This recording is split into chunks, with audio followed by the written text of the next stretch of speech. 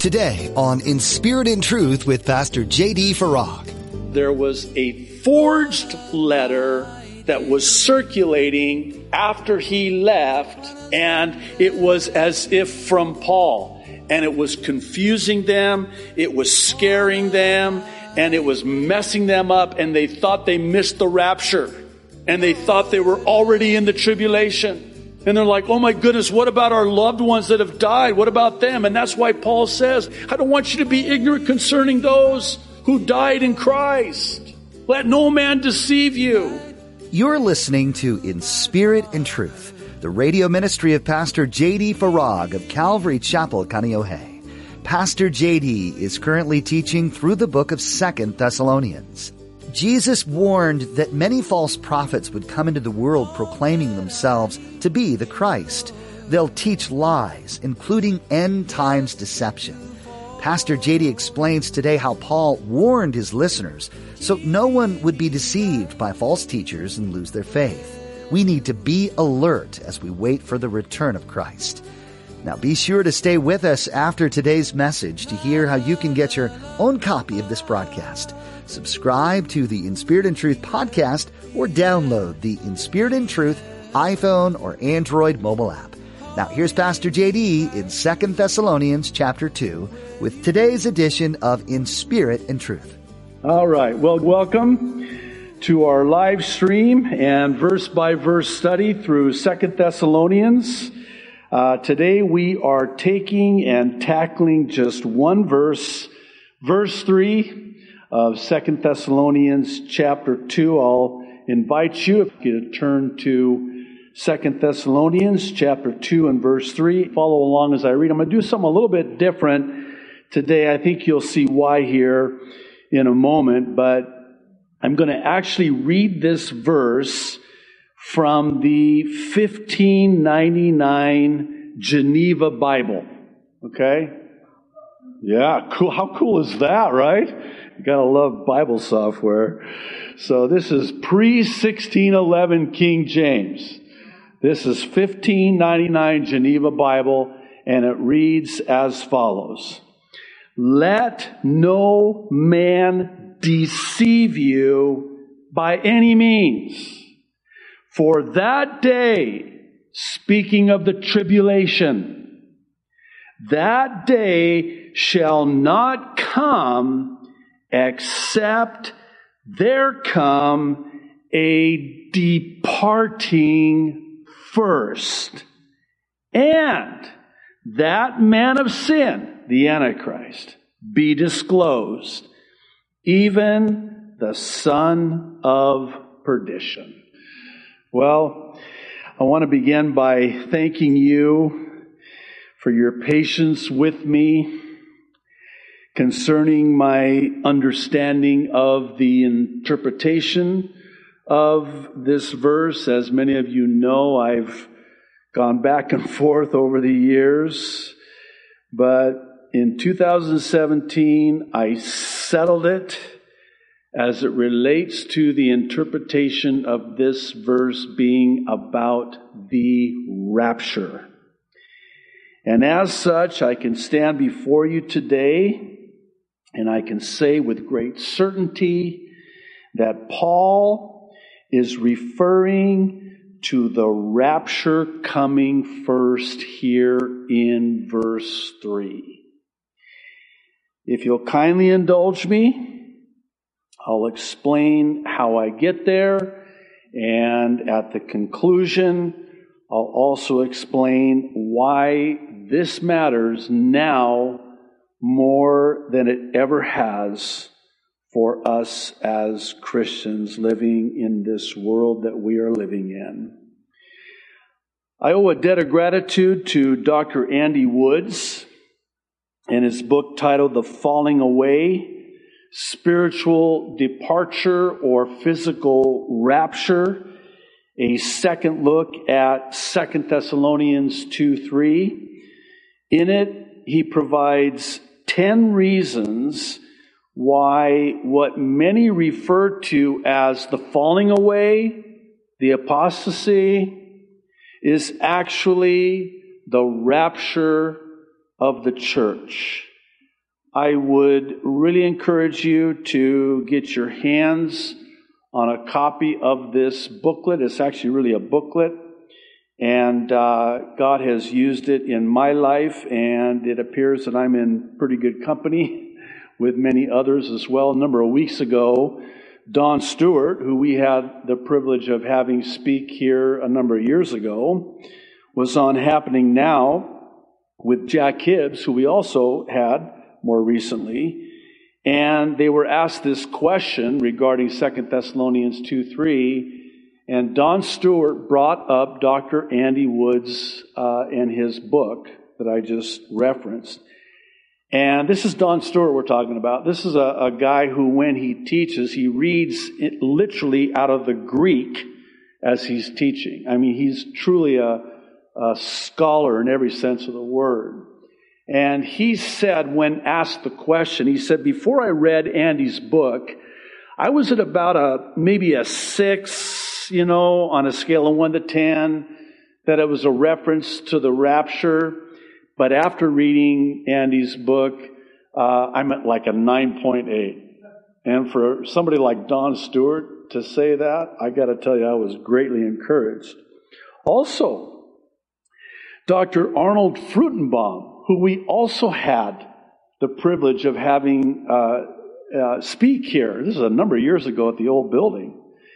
Dr. Arnold Fruchtenbaum, get this, revised the chapter of his book, very well-known book, The Footsteps of the Messiah, after reading Andy's book and reconsidering his own position of the falling away or the apostasy. So, what follows are 3 reasons. There are many, but 3 reasons that sealed the deal for me in my quest to understand this game-changing passage. And when I say game-changing, that's not hyperbole. I mean, this changes everything. And again, I hope to expound more on that at the conclusion of our time. This is really a game changer. So here's the first reason. The context favors a physical departure interpretation of apostasia, which is the Greek word in the original language. In the context of both the subsequent verses and the prior verses, Paul is clearly speaking about the rapture and not the falling away. His first epistle, it's all about the rapture. It's all about the Lord's return. Paul did not mention anything about a falling away or a great apostasy to the Thessalonians. And keep in mind, this is very important, these were his first letters. These were his earliest letters. It was not until later in Paul's ministry, arguably until the end of his life, chiefly when he's writing to Timothy, that he talks about this last days apostasy, but he never mentioned anything to the Thessalonians early on. It wouldn't be until many years later that he would start talking about a falling away, a spiritual departure from the faith. But that is not the context. Of this, Woods writes, while the 3 rules of real estate are location, location, location, the 3 rules of Bible interpretation are context, context, context. Context is king when determining the meanings of words. This is especially true since words frequently have multiple meanings. Take the word apple as an example. This is a great example. Think how many meanings can be generated from the single word apple. It can refer to a computer, a piece of fruit, the pupil of one's eye, and even New York City. So when you see the word apple in a paragraph, how do you know what the meaning is in play? The context answers that question. If the word apple is found in a context dealing with computers, it would be invalid to substitute a fruit understanding into the word apple. Clearly, it is in the context of an Apple computer. And so too is the word apostasia clearly in the context of the rapture of the church. Second reason. Early Bible translations favor the physical departure view. I have to say that this is perhaps one of the most compelling arguments, such that the earliest Bible translations render the noun apostasy as departure. Wycliffe in the year 1384. Tyndale in the year 1526. Coverdale in the year 1535. Cranmer in the year 1539. Breeches in the year 1576. Beza in the year 1583. And then finally, the Geneva Bible, both in 1599 and also in the year 1608. Well, that brings up a question, doesn't it? The question is, when is it that the translators change the noun apostasy from departure or departing to falling away in the later translations? For that answer, Woods cites Dr. Thomas Ice, who offers the following explanation. Listen to this. Most scholars say that no one knows the reason for the translation shift. However, a plausible theory has been put forth by Martin Butala in his Master of Theology thesis produced at Dallas Theological Seminary in 1998. It appears, get this, that the Catholic translation into English from Jerome's Latin Vulgate, known as the Reims Bible 1576, was the first to break the translation trend. Apostasia was revised from the departure to the Protestant revolt. Ow, that makes sense! No wonder. Oh, it gets better.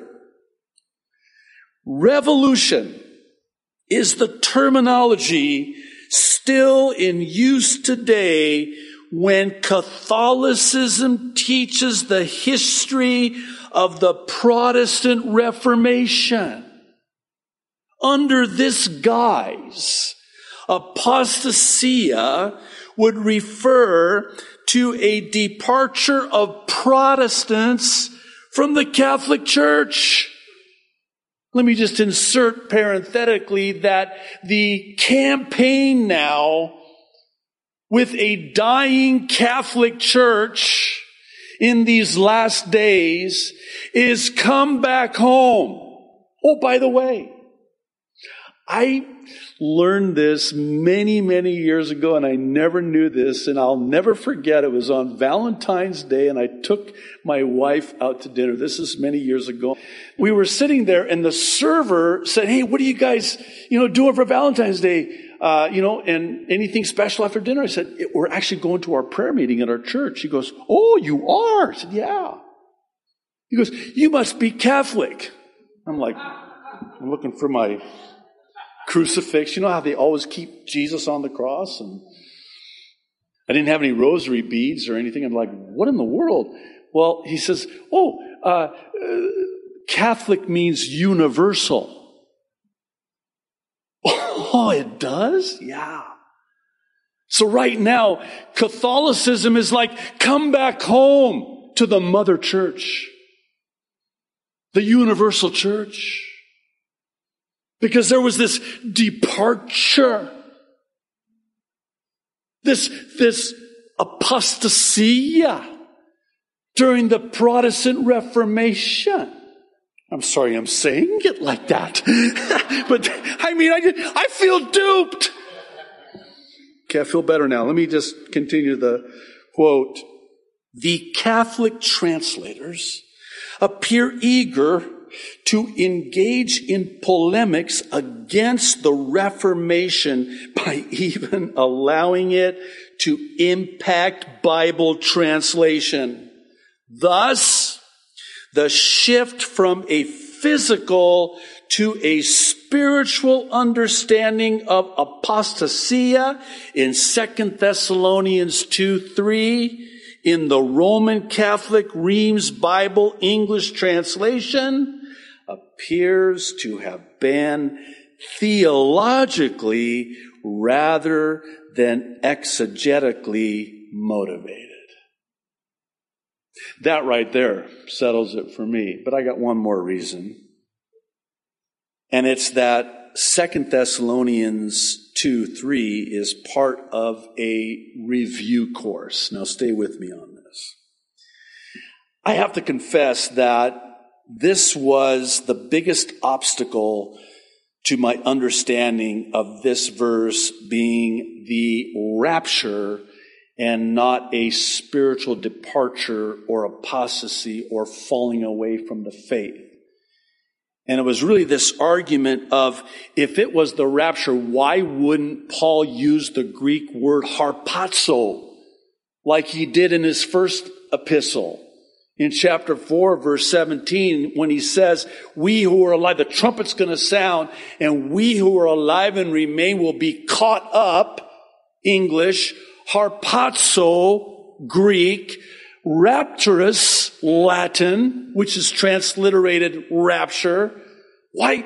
Paul could have saved us a lot of problems if he would have just but used the word harpazo in verse 3. Why didn't he? Answer?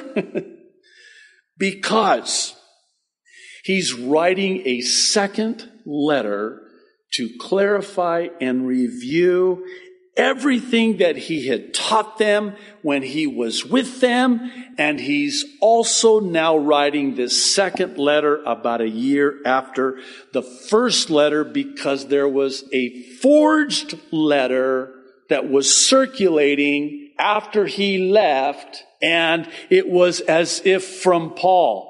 And it was confusing them, it was scaring them, and it was messing them up, and they thought they missed the rapture. And they thought they were already in the tribulation. And they're like, oh my goodness, what about our loved ones that have died? What about them? And that's why Paul says, I don't want you to be ignorant concerning those who died in Christ. Let no man deceive you. I need to say this at this juncture.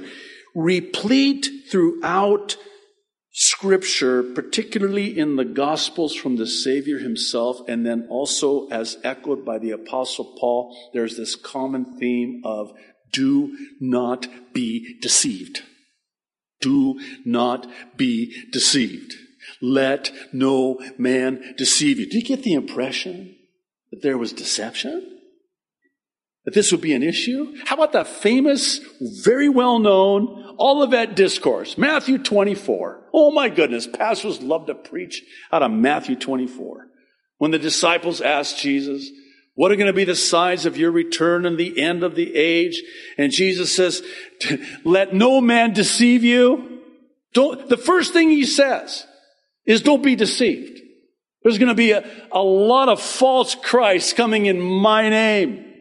Don't be deceived. And then he goes on and lists things like famines and pestilences and earthquakes. And, oh, by the way, we talked about this, Pastor Mack and I, that he says, nation will rise against nation and kingdom against kingdom. In the original language of the Greek New Testament, that word for nation is ethnos, where we get our English word for ethnic. In other words, ethnicity will rise up against ethnicity. And these will be the beginning of birth pains, meaning that they will come with greater frequency and in greater intensity. So don't be deceived. He's clearing it up. And then when he gets to verse 5, which we will get to, Lord willing, next week, we're in no hurry, in case you didn't notice, going through 2 Thessalonians chapter 2. And I hope you know why. I've shared it in the past. I'll share it again. I hope you don't tire of me saying it. But if you were to put a caption on a picture of what is happening in the world today, you could sum it up with 2 Thessalonians 2. You know what is in this chapter? You know what we're going to be talking about after verse 3?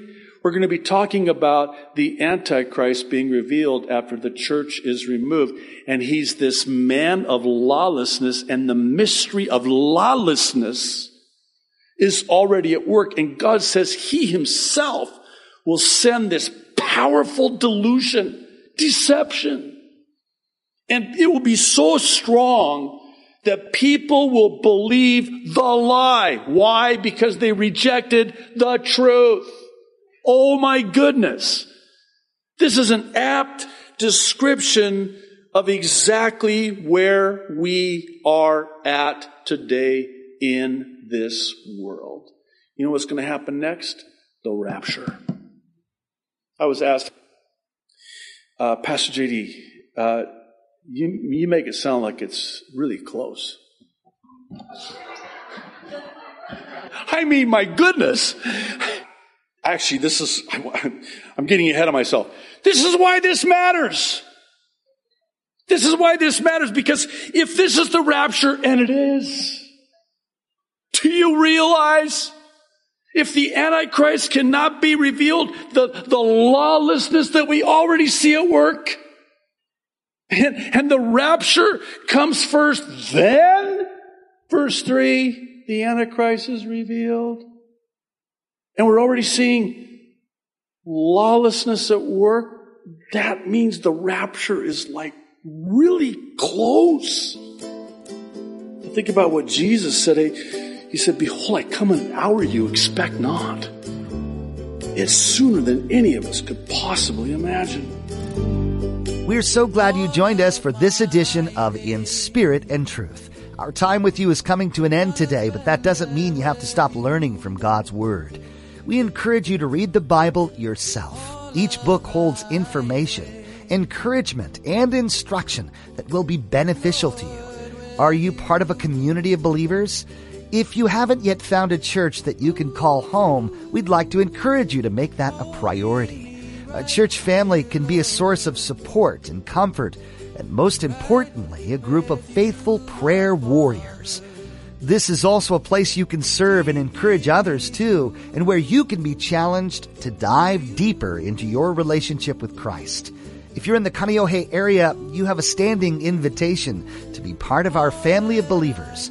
Come join Calvary Chapel Kaneohe on Sundays and Thursdays for a time of worship, fellowship, and in-depth Bible study with Pastor J.D. You can find out more and get directions at our website, inspiritandtruthradio.com. While you're there, be sure to check out Pastor J.D.'s additional teachings, as well as his Mid-East prophecy updates, an accurate look at what the Bible has to say about this time in our world. You can also find Pastor J.D.'s ABCs of salvation there, a great way to share the simplicity of the gospel message with friends and family. That's all available at our website. Again, that's inspiritandtruthradio.com. Thanks for tuning in today. Join us next time for more from God's Word right here on In Spirit and Truth. Holding me true.